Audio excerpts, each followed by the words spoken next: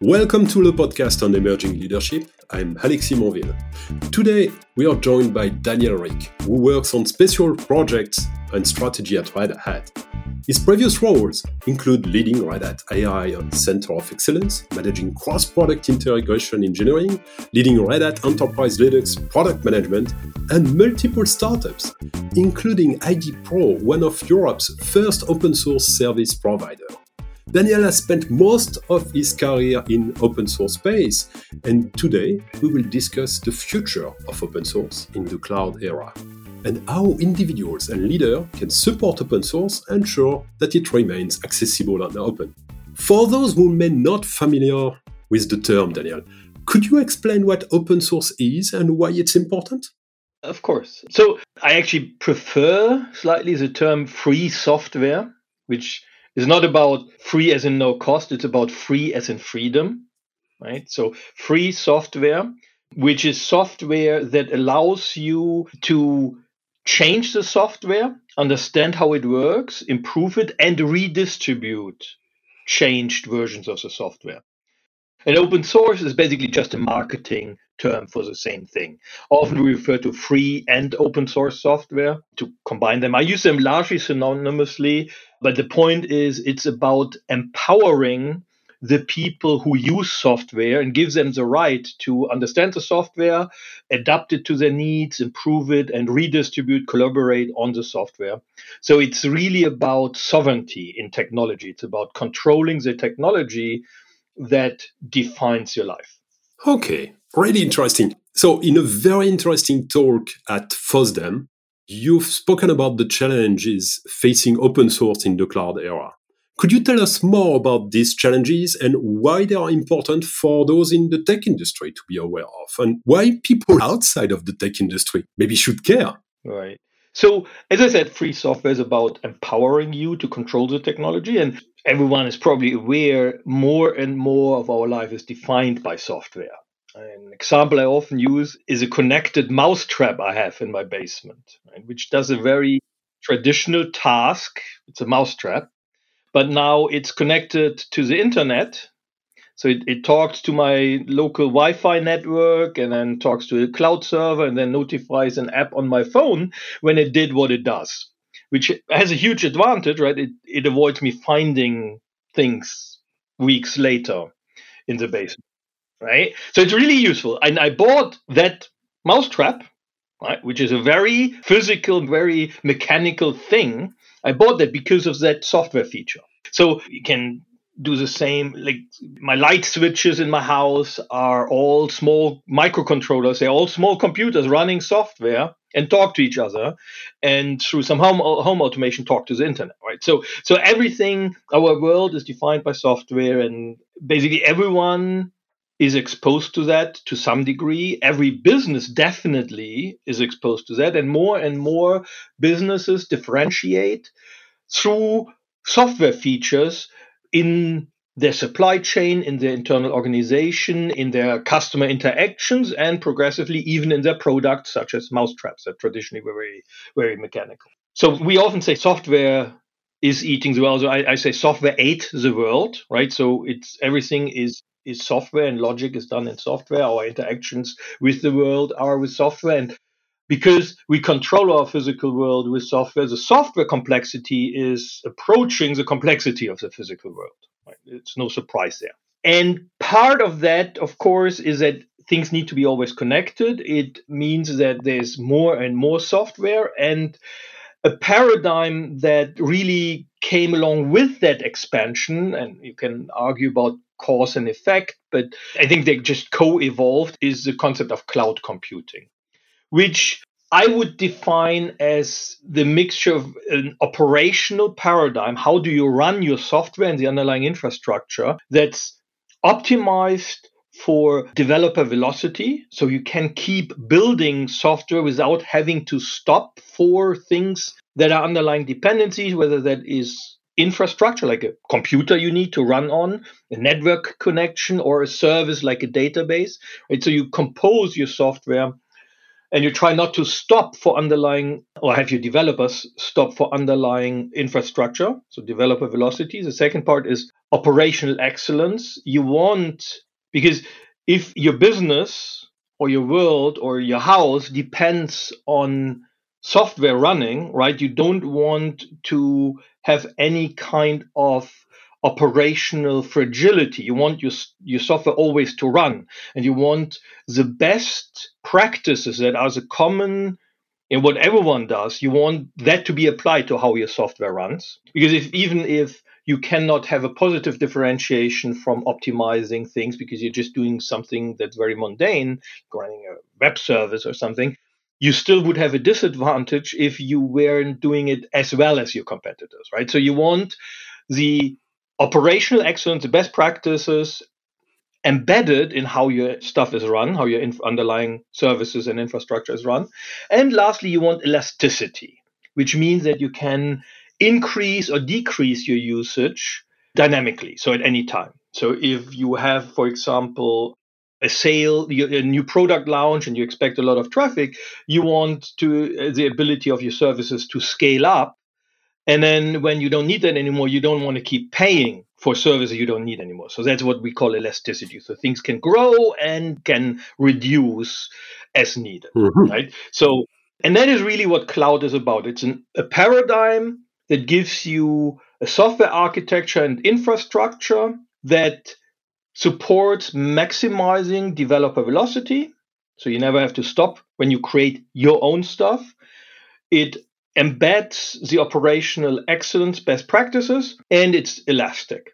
And most people know someone like Amazon or Google or Microsoft, Azure, and Asia, Alibaba, and that are the big cloud vendors. IBM is a cloud vendor, Oracle is a cloud vendor. So these are companies that provide that kind of infrastructure. And there are many smaller ones. Even people running their own data center want to run them in this paradigm. So the goal is to support modern software and your dependencies by running your software in the cloud paradigm. Yeah, so Daniel, if everything around us is defined by software and we have that great capability of cloud that is, as you said, optimized for developer velocity, we have operational excellence, so things can continue to run always, and we have elasticity, so we don't pay for what we don't need, so we pay only for what we need, and we can increase our capacity. That's absolutely perfect. So why there are challenges for open source? Yeah, that's really interesting. So first of all, everything that people do in the cloud nowadays is built on top of open source.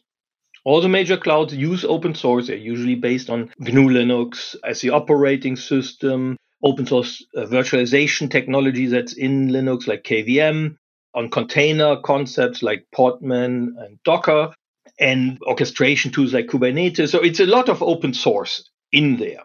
But the place where open source is successful right now is the common base of what I code at rest. So software, program code that sits in a repository or is a binary that you can take and run when you need it. And that's what most of the cloud vendors use. That's what the cloud services they are built higher. So if you have a database in there that has usually, for most of them, strong open source basis. And even most of what like any user does nowadays is built on a foundation of open source code. So people build their own business differentiation in software, right? For example, let's stick with the example. If I build this control stack for a connected mousetrap, right? There's a lot of open source in there, both on the device itself. Some of the pieces in the microcontroller are open source libraries. You can basically assume that because it's most of the common underlying software. The middleware that they use to talk through the internet is based on open source, and the parts on your mobile phone are also include open source libraries. And you can verify that if you go on your mobile phone to the settings, you will find somewhere, even for the mobile phone operating system itself, you'll find somewhere a menu button about the open source licenses that they have to list, right? So you'll find it. You can verify that. Now, the issue is that when you, as I said earlier, like cloud is all about things running, right? It's about elasticity and developer velocity and operational excellence. So the point is operationalizing software. And in fact, operationalizing open source software is the biggest differentiator for any kind of cloud vendor or people who provide software as a service. Even, in some cases, they take the same open source code that's publicly available, but they know how to run it with that operational excellence. And that becomes suddenly a proprietary differentiator. It includes knowing how to make it scale, how to run it, how to configure it securely, how to keep it secure against attacks, which is a common problem, right? Software gets attacked directly or through supply chain issues, right? And if you don't have the right process in place and you download random open source software from the internet, there's a risk in that, right? And so the cloud providers have these processes nailed down. And so taking open source software and actually running it kind of as cloud grade, enterprise grade software is suddenly a proprietary thing. And that obviously creates a conflict, because now the point of open source software of I want to empower people to be in control of their technology, I want to provide freedom, is running up against the problem of actually running the software now being a proprietary feature. Okay, so the point of open source was that freedom and that control. And if you have a software that is really open source, but if you don't know how it's run, then you don't have that freedom and you don't have that control anymore. So that's the problem. That's the first problem. There's another problem that is kind of a second degree problem, and that is, but I want to mention that I know it's a lot of problems we're talking about, but I think it's important to also mention the second one, which the first one, I think it becomes very obvious as soon as you try to do this, right?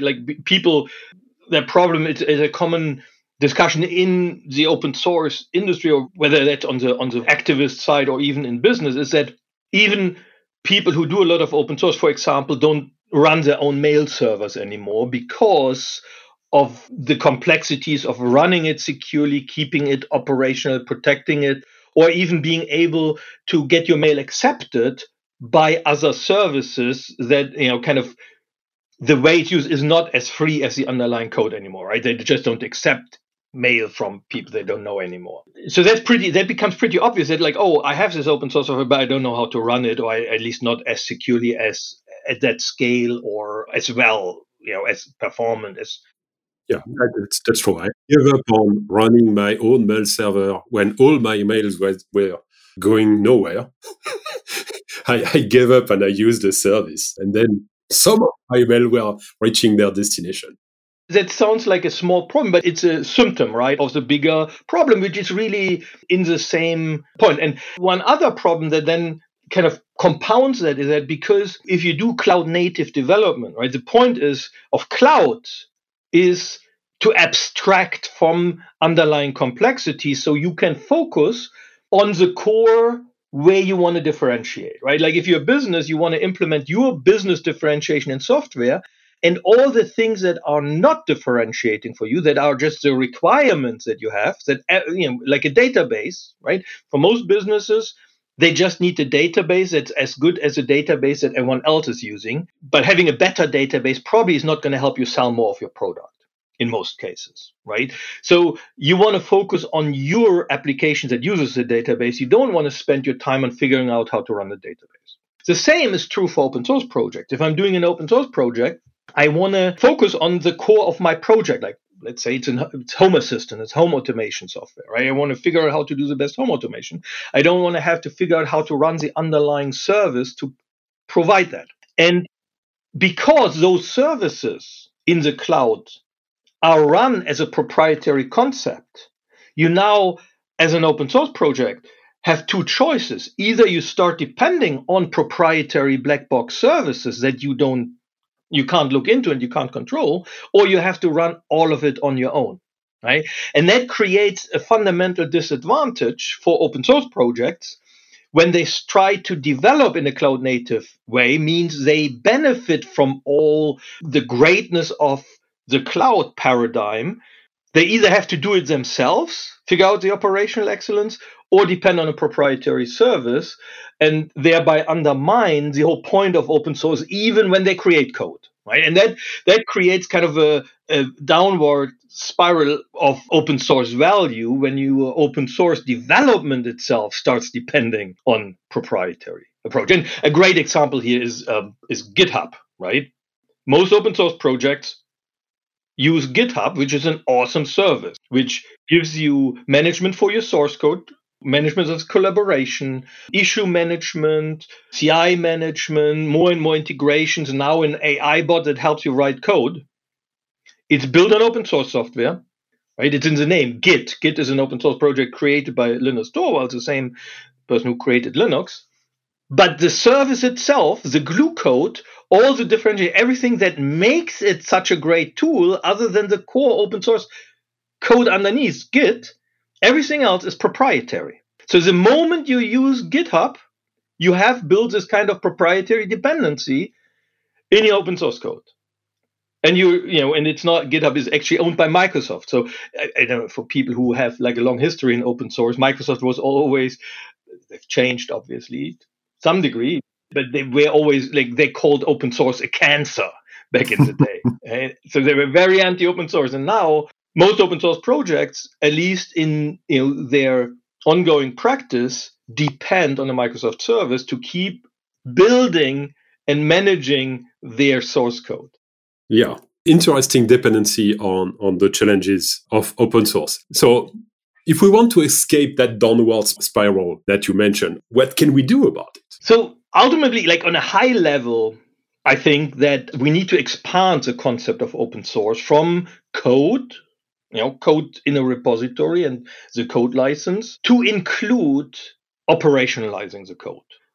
That means two things, right? One is like, and it's not going to be the same for every open source project, but ultimately open source projects should include in their project charter running their software as a service or as part of a service, and with the goal to enable other open source projects to then build on that service in a cloud native model, so that you create the same kind of development approach that you have in the proprietary world, where people can aggregate existing services and come together and create this. It creates an exponential growth rate, right? Because you can build on top of all the things that other people have done, which in open source, you do that kind of on the code level, right? I reuse libraries, but if applicable, I should be able to reuse an existing service and then create a virtuous cycle of open source, right? It's what we call this contribution cycle, where people come together and contribute to open source projects to bring them forward. Expand that to similar cloud native concept of things running and then other things aggregating beyond just the code in a repository. Wow. What's the first step to do that? That depends a little bit. I think there are different approaches for different projects that will be taken, and there are a bunch of ongoing things.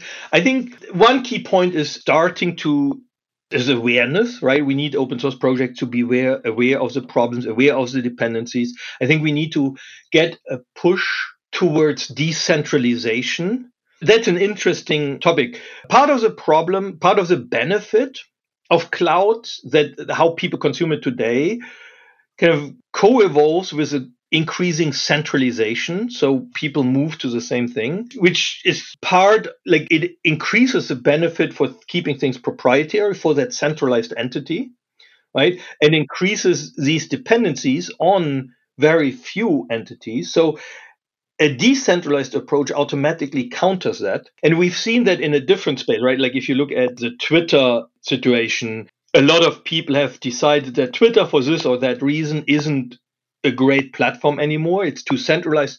And many people don't agree with the approach of the previous or current ownership and whatever. I don't want to get into that issue. The structure, the point though, is people have a problem with this one centralized platform being the one place where everyone comes together, having to submit to their rules and not being able to have sovereignty over your own content, right? And the answer that kind of is a front answer right now, interestingly, is a project called Mastodon, which is an open source project with a decentralized approach, right? Where everyone can run their own social media instance of Mastodon. It is the true open source project it already has this concept of running it as part of the project. And there are many people, so it's not just code in a repository. The people involved in the project themselves are also running instances of it, and everyone can go and run it. It's easy to run because it's part of the project, and then you just connect, you negotiate with others to connect to them. So you create a decentralized social network of people running their own instances of Mastodon. So that's a great example of an open source project that has cloud native operationalization as part of the content. I'm sure it could be improved, but it obviously is working to some degree because a lot of people are now using Mastodon, and it's evolving fast to be an alternative to centralized social media platforms. So that's a great example, right? It comes down to expanding the project scope to include operationalizing, so running the software as a service, and a decentralized approach, which means that many people can run it, and you somehow bring that together to create joint benefit and growth and collaboration on top of that. Excellent. So awareness of dependencies, running your project as a service, and thinking of decentralization. So avoid that effect of centralization that will that will put you in that trap of building things proprietary. Okay, that sounds something people can do. The question would be next why they are not all doing it, but Mastodon is a good example. So let's go with that. What are from your perspective, the key leadership traits and skills needed to succeed in open source in that cloud era and to make that happen? That's a hard one, right? Because so now I'm looking at a crystal ball, and it's very much like it's my opinion, not, and it's not based on experience because it's an ongoing struggle, and it's interesting. Like open source as a concept for code at rest, has won, right? It's the standard base for everything. So, and it has proven that it's the most efficient way of creating and maintaining the underlying common code that everyone needs, but that no one can actually differentiate on. And we have also proven that you can professionalize that and create businesses around that without compromising the underlying concept. I work at Red Hat, as you introduced me, and that's what Red Hat does. Red Hat has a subscription business model that is fully compliant with the concept of open source. Ultimately, it's similar to how cloud is kind of about the embedded best practices, right? Red Hat's business model is the best practice of maintaining enterprise grade open source and increasingly cloud grade open source code for business users. There's a huge benefit for everyone, right? It benefits everyone because it's compliant with the open source model and contributing back. It is also collaborative with everyone else in the space. Right? Usually Red Hat does not solve problems on its own. It's always in collaboration, even with competitors, because it's this common underlying base, right? So that works really well, and that's proven by what I call the normative power of the factual, right? It taken over the software industry. So there is proprietary software, but that's usually kind of close to the customer use case. Ultimately what customers implement themselves, usually they keep proprietary because that's their business differentiation. But as soon as you get 1-2 levels down, you get into common services. And I think, so my prediction is that model can be expanded to services, right, with a decentralized approach.